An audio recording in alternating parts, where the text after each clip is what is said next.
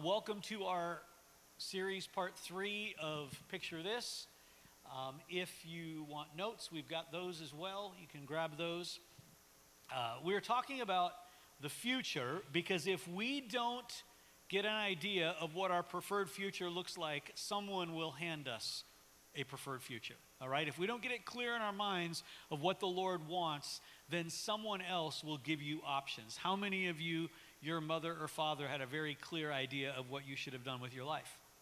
And it wasn't necessarily where you wanted to go. Okay, so if you don't have a preferred future, someone's going to hand you one. We've talked for a few weeks about things like vision, about favor from the Lord, mostly in regards to your own personal life or maybe your family. But this morning I want to talk about us, which is extremely comical because there are so few of us right here, right now. So it's pretty funny that it's just us. Some of you aren't even really aware of who us is. Us is those who the Lord is identifying as being a part of the Bridge family.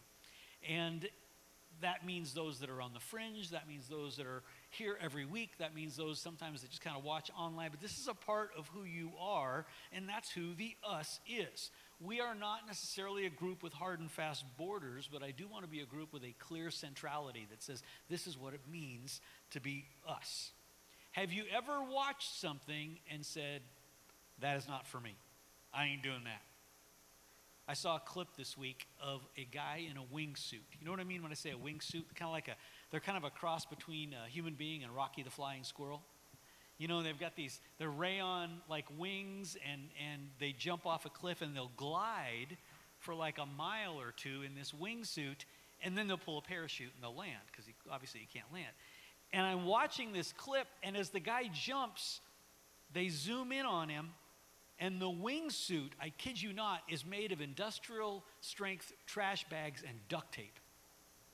And this guy glides for like a mile on trash bags and duct tape. And I'm watching that going, under no circumstances. This wingsuit should be made out of this heavy material, even with a wingsuit made out of what it should be made out of. I'm not doing that. There's no way. This morning we're going to talk about something, and as we talk about it, some of you are going, I think I'd do the wingsuit thing first. I can't do that. I would jump off a cliff with a homemade wingsuit before I would do what you're talking about, Randy, because we're going to talk about evangelism. Everybody's got a little nervous. I could have said we're going to talk about just about anything, and I just about said something with his children in here, but I could say just about anything, and you go, okay, what do you have to say? No, it's evangelism. Everybody leans back just a little bit, and I get it. But you've got to have a little bit of explanation here. I look at evangelism maybe a little differently than a lot of people do. I believe there are those who have the formal role of being an evangelist to the greater church or to the world. I believe there are those with a spiritual gift of evangelism. And then I believe there are most of us. However, the opportunity to operate in evangelism and to lead people to a knowledge of Jesus and the expectation of it from the Lord does rest on all of us. And that makes people nervous a little bit. Take a minute and look at how Jesus laid out the call to disciple the world and to lead people to him. Matthew 28, 16 to 18. Now 11 disciples went to Galilee. Some of you are like, weren't there 12? One's already checked out. Okay, so this is post-resurrection. All right? Death on the cross, resurrection. He's got 11 guys left. They haven't replaced the odd man out. So they're a man down. They went to the mountain which Jesus had directed them, and when they saw him, they worshiped him, but some doubted.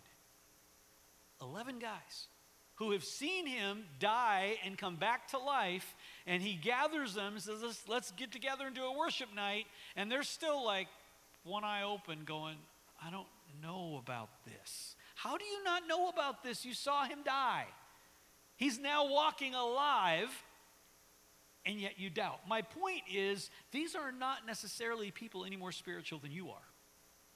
These are people who have seen God move and are still, they've got questions. They doubt. If you're Jesus in this case, what do you do with these 11 guys? You've got to be thinking, I could get another 11. Like, I could trade these guys. Maybe there's like a swap, you know? Maybe there's a draft, and I could like let 3 of them go and try and get 3 better guys. No, that's not what he does. He takes these 11 guys who are worshiping and doubting at the same time, and he came to them and said, all authority in heaven and on earth has been given to me. Why? Because he had died and rose from the dead. And then, we're going to read a little bit later, he actually gives that to them along with the expectation that they would tell the world. I grew up watching Billy Graham, Oral Roberts, these guys that would have these massive crusades in arenas, and thousands of people would come to Jesus. And from the time I was in college, people were asking the question, who is the next Billy Graham? It was obvious at that point he wasn't going to live forever. Who's going to be the next Billy Graham? What would it look like if the spirit that rested on Billy Graham rested on the church as a whole? Would we all be doing stadium meetings? No, there's not enough stadiums, not enough people to go to them. But what if that call that Jesus put on the disciples truly rested on all of us in a way that we could be used to bring people to Jesus? Now, I have probably as many thoughts about evangelism as I do about anything. If you've been with me, you know I have lots of thoughts. And I got a lot of thoughts about evangelism. Most of it formed from a long friendship with my friend Steve Sjogren that you hear me talk about quite a bit. Steve was pastoring a vineyard of about 6,000 people when I was pastoring a little tiny church about half the size of the number we have now. We were an odd couple. He had more people on his stage than I had on my seats on any given Sunday.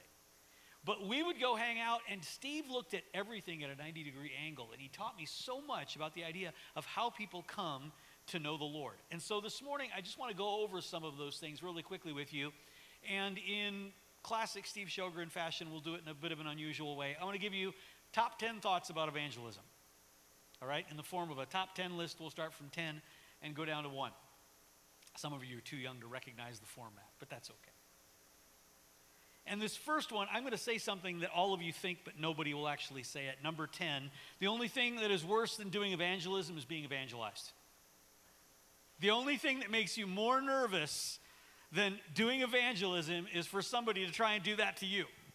Because when we think of evangelism, we think of that meme of somebody chasing somebody down the street saying, I'd like to talk to you about your relationship with the Lord Jesus Christ, as they run. Spring of 1986 in North Dakota, which is like winter everywhere else, but it was spring. And I'd had half a semester of training in what was called Evangelism Explosion, which is even a funny name, you know, like 30 years later. Evangelism Explosion was a program that had been put together by a pastor in Fort Lauderdale, Florida, a man named D. James Kennedy, and it was how he grew this Presbyterian church that he had. It just grew by leaps and bounds, and he did it by door-to-door evangelism. They would literally go down the street, knock on the door, have a conversation with someone, and he had this outline that you would memorize. And you would say this, and most people would say this. And then you would say this. And in the 60s in Florida, this worked like crazy. It really worked, and his church exploded. So, of course, he made a workbook, and he made it a class. And I take this class in Bible college about evangelism explosion, but we're not in Florida. It's 20 years later, and I am dumb as a post. So we go, and they take us at the midterm of the semester, about 150 Bible college students, and they drive us to Wahpeton, North Dakota. You guys know where Wahpeton is. Wahpeton's not big, is it? They dump 150 of us in this town of about 8,000 people and tell us to win the town for Jesus, we'll meet you in 4 hours. So we had our outline. We knew what we were supposed to say. Supposed to knock on the door of strangers, engage in a conversation with them about eternity and where they would go if they died. And then lead them to Jesus, go to the next door. Don't forget, don't miss the bus. Be ready to leave in 4 hours. I don't know if what happened there was evangelism. It was more like terrorism. Because everyone involved was terrified. I was terrified. The people whose doors we were knocking on were terrified. We ended up in an area of town that almost everyone was elderly. And now you have strangers knocking on the door talking about what happens when you die as if we have inside information. I had my outline. They didn't know their lines to my outline. I would say things. They would not say back the thing that the outline said they would say. And the conversation just got, it was there. It was terrible. It was hard for everybody involved. It worked in Florida in the 60s. It didn't work in the 80s in North Dakota. And it doesn't really work very well now unless you are unbelievably gifted and able to do that. Most of you, let me take the pressure off. Some of you are going, is he going to do this? No, we're not going to do this. And the reason we're not is most of you are not gifted in that. If you're gifted in that, go, go, go. But if you're not, don't say that's evangelism and I can't do that, so guess what? I'm off the hook. Most people use that idea of evangelism to explain why they don't ever do evangelism. Because what we think of evangelism is terrifying to both those who are doing it and those that are having it done to them. That's why it makes people afraid. There's more to evangelism than what we did that day. Number 9, we naturally share what we like. How can you tell the new guy at your office is into CrossFit? He'll tell you. Because people that are into CrossFit talk about it. Is she into CrossFit? She never told me that, so I guess I just totally broke my rule. No, most people into CrossFit want to tell you about it, and I get it. I have a Peloton bike. I talk to people about my Peloton bike. If there are things that you like, you have a tendency to talk about it. There are certain products and experiences I can tell you about with great enthusiasm off the top of my head, or things that have given me great frustration that I can talk about off the top of my head. Point is, we don't mind talking about the things that have made a difference in our life. It's actually far more natural than we realize. We naturally share the things we like with those around us, but when it comes to Jesus, we feel compelled we've got to keep that to ourselves. We think, well, faith is private. That's not just incongruent, it's actually unchristian. If you look at Matthew 5, 14 to 16, Jesus is speaking about you. And he says, you are the light of the world. A city on a hill cannot be hidden, nor do people light a lamp and put it under a basket. In other words, the way you are made, that is not what you are for. But they put it on a stand, and it gives light to all in the house. In the same way, let your light shine before others, so they may see your good works and give glory to your Father who is in heaven. Your life involves displaying what Jesus has done in you and displaying it proudly. That's not forcing your will on people. That is just showing them what's going on in your heart. It is unnatural to curb your enthusiasm about something like that. And I'm not saying that to scold you into evangelizing your neighbor, only to explain to you that in talking about what is important to you, it's not as weird to you as you think it is. In fact, if he's really done a work in your life and you believe all that, not having those conversations is a little stranger. Some of you have seen the comic magicians Penn and Teller. I never remember which one's which, but the one guy talks, the other guy doesn't talk. But the guy who talks is an avowed atheist. But he's got this short little rant on YouTube where he talks about if you really believe these things that you say you have faith about and you don't talk about them, how incredibly hateful must you be? To be content with the idea that you believe people are going to hell, but you feel too awkward about having the conversation. When your experience with Jesus informs your discussion with people, words come naturally and they're actually received by people. 1 Peter 3:15 says, but in your hearts, honor Christ, the Lord, as holy, always being prepared to make a defense to anyone who asks you for a reason for the hope that is in you, yet do it with gentleness and respect. He's saying don't beat people over the head, don't chase them down the street, but when they ask you, why are you the way you are, be willing and able to speak about the things that God has done in your heart. This is one of the reasons why small groups can be so helpful. Because you can find yourself in a small group around a group of believers talking about the Lord, the things the Lord has done in your heart. It doesn't seem as weird when you start talking with your neighbor who doesn't believe it. And suddenly having spiritual conversations with people who believe differently than you becomes natural. My daughter, Anna, Anna could have a spiritual conversation with almost anybody. She comes home all the time. Yeah, Dad, this is what my friend believes, but I believe this, and we talked about that. And so she's incredibly natural at it, and I love that. And I say, I want to do that the way Anna does it. Number 8, Jesus is the only way to God, but there's 100 ways to Jesus. Let me explain. There are two great falsehoods around the idea of how we find our way to God. The first one is one the world believes, that there are many ways to God. It believes that all religions lead to the same place. It doesn't matter really what you believe as long as you're sincere, because of course you've never been sincerely wrong about anything. But everyone will find their own path to God. It's not true. Jesus actually dismantled that idea. In John 14, 6 and 7, Jesus said to him, I am the way, the truth, and the life. No one, no matter how sincere, no matter what they thought, no one comes to the Father except through me. If you had known me, you have known my Father also. So Jesus says he is the only way that your neighbor, your family member, the person you're going to meet at dinner, the only way they're ever going to find God is through Jesus.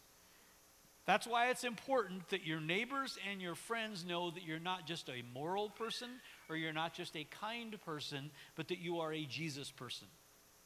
Because your kindness and your morality will not help them find God. So the world says this falsehood that there's many ways to God. But one of the falsehoods of the church is there's only one way we imagine people find their way to Jesus. And that's not true. I grew up in the age and in the vein of the church where altar calls happened every Sunday. Right? A lot of good came from it. A lot of people came to the Lord some literally came every Sunday. But that was how you got saved. It was like Jesus only worked weekends. Oh, it's Sunday. And if you led somebody into a spiritual conversation, then you invited him to church and you hoped that the pastor gave an altar call because that's how people always got saved. If they didn't walk the aisle, we didn't know if it was real. The problem with that is it made evangelism the pastor's job.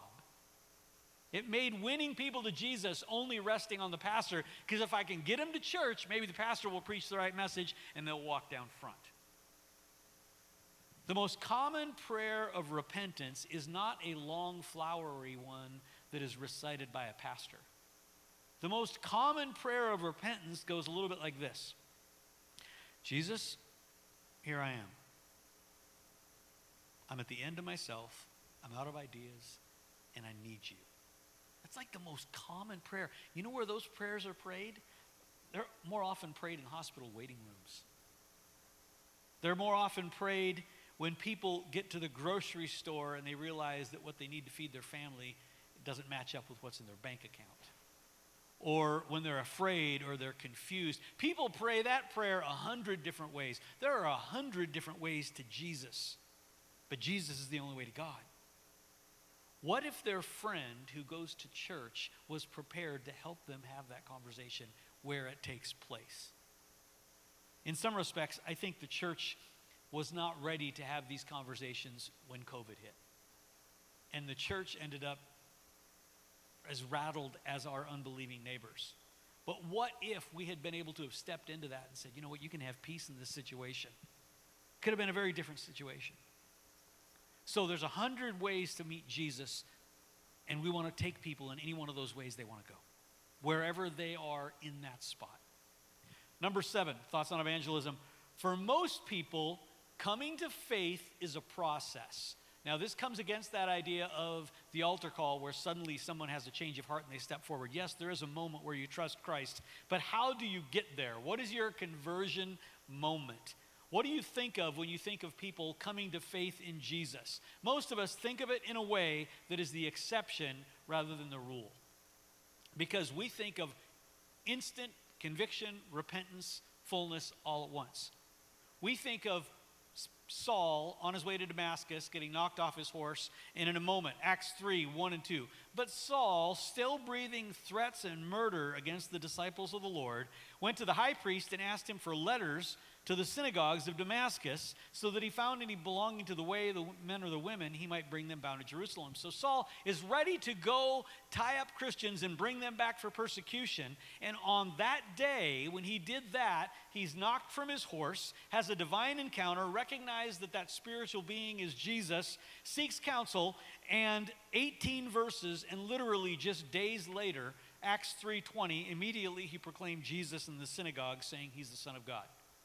In days, he went from persecuting to preaching in the synagogues where he was on his way to find Christians to persecute.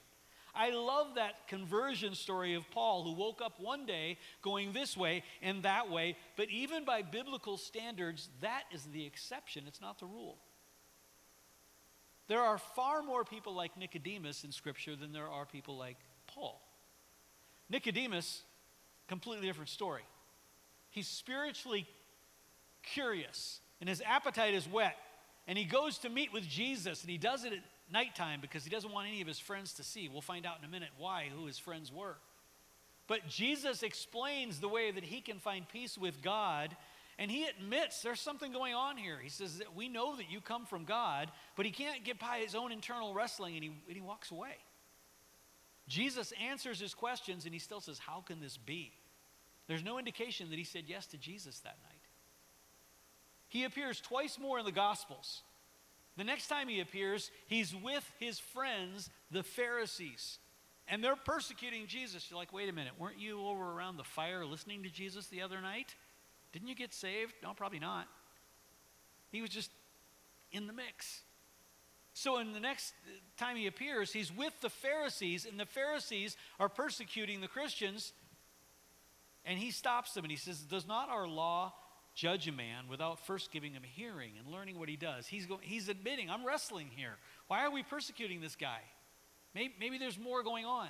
The next time we see Nicodemus, it's not until after the crucifixion of Jesus. And it says in John 19:39, Nicodemus also, who had early come to Jesus by night, came to bring a mixture of myrrh and aloes, about 75 pounds in weight. So now he is taking care of the body of Jesus. But Nicodemus did not have this Saul of Tarsus encounter. He had an arc of turning where he came to the Lord. Jesus is not rattled by your neighbor's process in coming to him. Jesus is not rattled by your children's process in coming. Some of you are like, I have adult children and they're making me crazy because they know better, and Jesus is not rattled by the processing.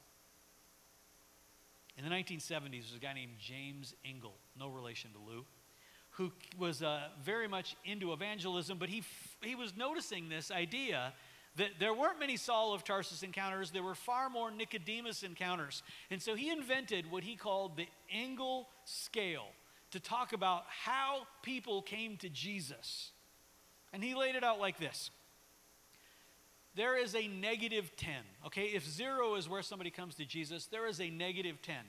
-10 says they have no feelings about a supreme being. They are totally secular. They don't have any thoughts whatsoever about a higher being. There are very few people at a -10. Most of us inherently have some sense that there is a God somewhere. But this is at the extreme end of the scale. Then there's a -8. They acknowledge that maybe there's a God, but they're really not interested.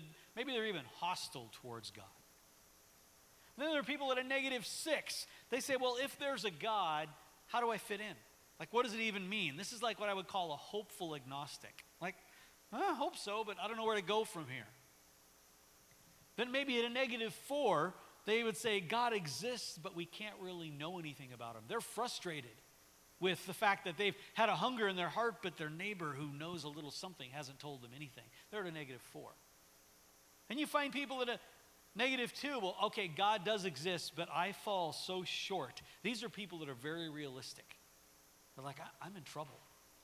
Then at a -1, maybe they're saying, I better do something about this. Maybe it's after a traumatic life event, or something has happened in their life, they've lost a friend, and they realize, oh, eternity is real, and I need to do something. And then at a 0, they come to know Jesus. And then, of course, it goes the other direction at a +1, where they're asking, okay, now that I know Jesus, how do I live? And then at number 2, how do I incorporate with the body? Number 3, now I'm experiencing communion with God at a deep level. And then they make behavioral adjustments, and then they grow, and eventually they're participating in a church, and they're contributing. However, 99% of the evangelism that we do is moving people from a -1 to a +1. That's where we put all of our efforts. But the whole process is evangelism. And if you move your neighbor from a -8 to a -6, that's evangelism.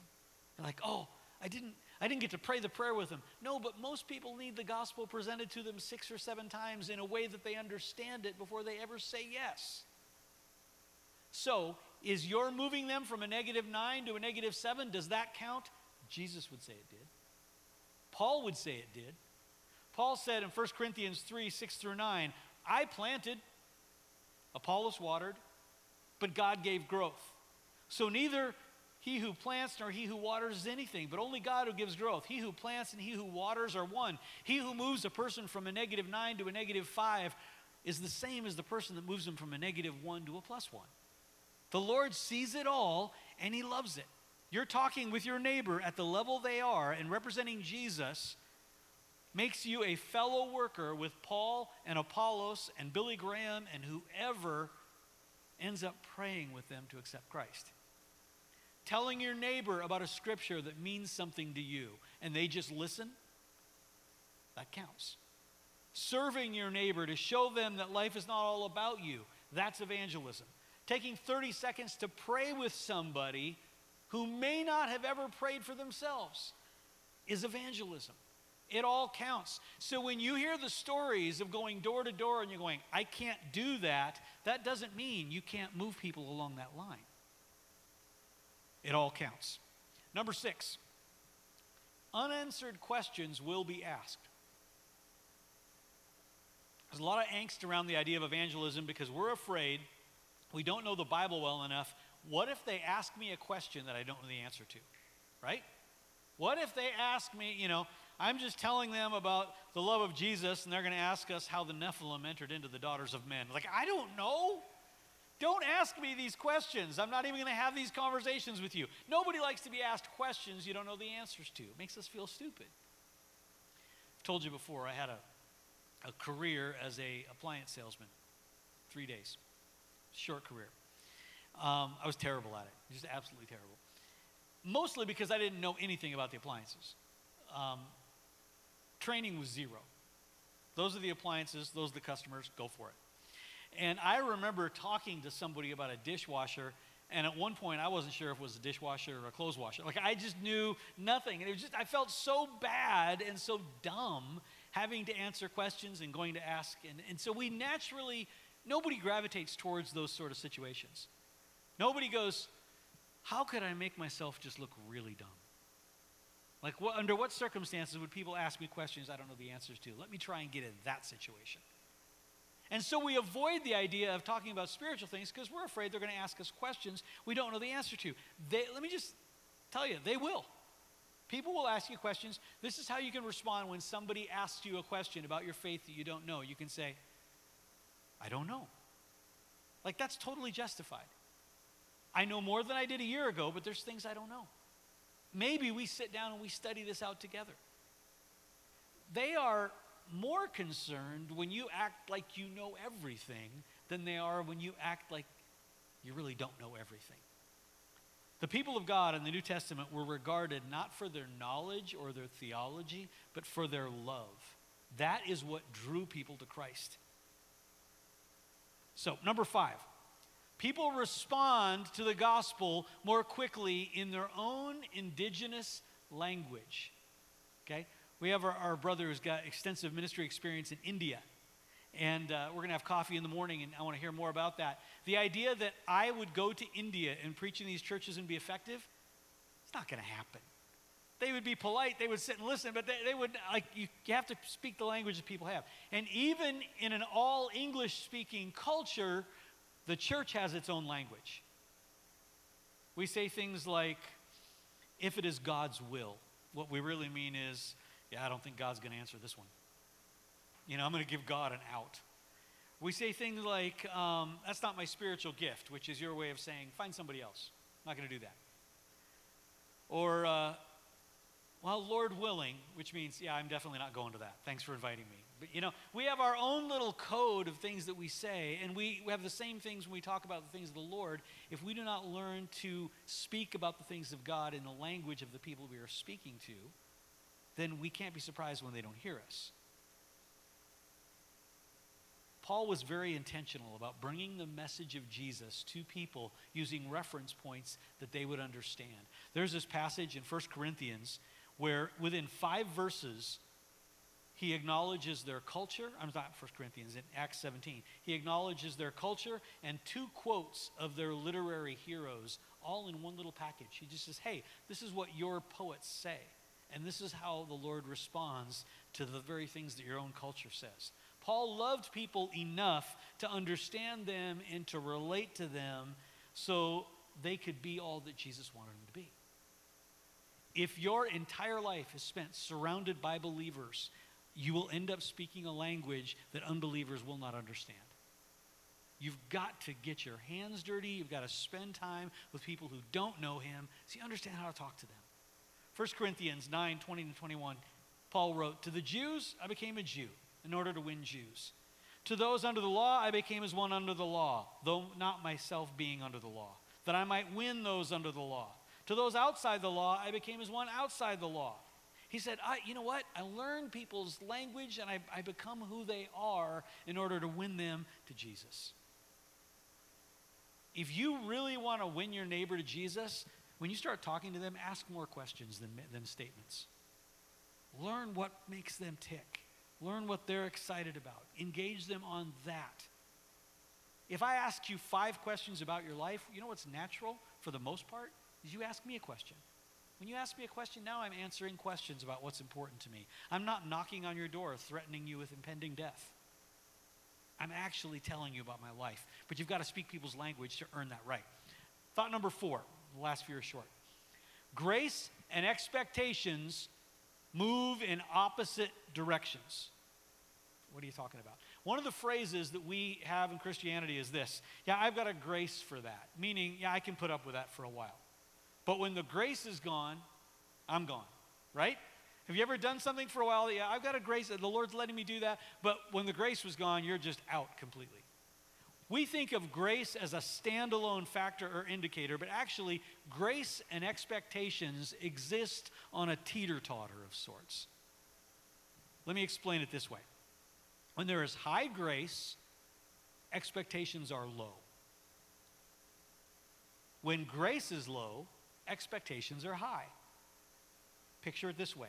Young married couple, entirely full of grace for one another. They adore one another. One another can do no wrong. He can't fix a lawnmower. He can't hang a picture straight. He hasn't put the toilet lid down in years. She can't cook to save her life. Her hair is a mess. And they're so happy. They're just, expectations are, you know what I mean? Grace is high, expectations are so low. And they're happy. 5 years later, they're meeting with the pastor. They have 2 kids. He has gotten his act together. He can fix things around the house. His career has taken off. He's providing well. She's become an amazing homemaker. However, grace is low. Expectations are super high now. And the things that they will tell their pastor that make them angry about each other are crazy. She's mad about how he takes the trash out. He can't do anything right. She can't do anything right. Because when grace is high, expectations are low. But when expectations rise, grace is gone. So what does this have to do with evangelism? Because we approach most people with low grace and high expectation. And then we wonder why they don't come to Jesus. Jesus approached people with high grace and initially low expectation. He's like, they're going to be how they are. Colossians 4:5-6 said, "Walk in wisdom towards outsiders, making the best use of time. Let your speech always be seasoned, or always be gracious, seasoned with salt, so that you may know how to answer each person." You cannot be gracious towards your neighbor and hold them to high standards at the same time. Because you know what? They don't know Jesus. They're going to act that way. So you display grace to them and do not lay expectations on them. If you lay expectations on them, they don't feel any grace. And why do they want to even get involved in that? Our job is to sprinkle grace with our friends and neighbors in little bite-sized chunks that they can go home and chew on. If you dribble grace into their life in bite-sized chunks, they'll take a lot of grace in, and at some point they'll go, oh, there's something going on here. They'll take in more than you know. My kids ended up with a bunch of candy. Little pieces. If they're under a certain size, they don't count. You can eat a lot of those. I mean, you could. I'm not saying I did. I did, but... And you can think, I haven't taken a whole lot of those in, and then the kids come home from school and go, where'd all my candy go? I don't know. You know, I didn't eat that much at once, but I ate more than I thought I did. It's all hypothetical, of course. Your neighbors can ingest little bits of grace from you, and all of a sudden they can look back and realize, wow, something's different there. And they're asking you questions they would not have asked had you not been serving bite-sized chunks of grace all the way along. Number 3, evangelism is about introducing cultures and individuals to Jesus. When we think of evangelism, we think primarily of Proverbs 11:30, the fruit of the tree is a righteous life, whoever captures souls is wise. We think of that person moving from a -1 to a +1, that moment of conversion. However, the idea of evangelism in the Great Commission is much broader than that. We started talking on the intro about how Jesus laid out expectations to these 11 guys that were left about what he was going to have them do. This is what he told them was their task. Matthew 28:19-20. Go therefore and make disciples of all nations, baptizing them in the name of the Father and the Son and the Holy Spirit, teaching them to observe all I've commanded you, and behold, I am with you till the end of the age. What is the activity of the church among individuals and nations in this era that we live in? It is to disciple nations and people, to prepare people and the space they live in for the return of a king with the minimum amount of pain to them at that moment. Because here's the deal. One day they're all going to bow. They're all going to bow. One day all nations will bow before him. Our job is to make that bowing easier than it might be if they didn't know the truth. It has never been easier than it is to bow right now, but it will be harder, particularly when it is forced. So our job as evangelists is to prepare the community and the people in that community for that moment when they'll see him. That means there's an evangelistic element to representing Jesus in the public arena that is just as powerful as knocking on doors and talking to people. I have a friend who works in a tech firm, and it's recently grown a ton. They had about 300 employees, and they merged with another company, and they had 6, and then they hired another 300. So it went from 300 to 900 overnight, maybe with just a couple of months. And he said, we had a little prayer meeting going on with about 3 of us. And when we hired a bunch of people, word got out that there was a prayer meeting, and suddenly he goes, our prayer meeting once a week in the morning's got to be like 5 or 6 times the size that it was. And he said, I'm looking around realizing I don't even know where some of these people are spiritually. This guy is discipling his workforce at 7 a.m. before work ever starts just by this little prayer meeting. He is with those who are good with the Lord. He's going deep with them. With those that are right on the fringe, he's encouraging them. He's doing evangelism through this little prayer meeting at work. God honors that. All of it's evangelism and all of it counts. Thought number 9, servants are irresistible. It's counterintuitive, really, because you would think you disregard a servant, but those who serve are so rare that when they serve, they get noticed. Early 2000s, many of you know that we were involved in really groundbreaking ministry at a place called Burning Man. Massive art festival out in the desert, largely pagan, very dark, very difficult. We went out, and on the way out, before we left, we decided if 5 pastors are going to go to Burning Man, we better take a gift. What do you take, 70,000 pagans that danced before the fire all night as a gift? So one of our guys suggested lighter fluid. And Another guy said loincloths, which actually would have been helpful. But we decided to take water. Took 5,000 bottles the first year, 10,000 bottles after that, to just hand out and pray for people. The second year we're there, the founder of the event reaches out to me and said, "Can I meet with you? Will you come?" I was petrified. I didn't know what he was going to do. But I met, in fact, this is the guy, it's not a very good picture. Larry Harvey's the founder of Burning Man. And we become very unlikely friends over years. I would go to his home in San Francisco. He allowed me to lay hands on him and pray for him one time in his own home. And at one point I asked him, I said, "Larry, we're not exactly your core vibe. Like, you've been kind to us. You've offered me access." I took a team of dream interpreters to their office one time. You ought to hear the dreams that pagans have. Oh, my word. They all had the same dream.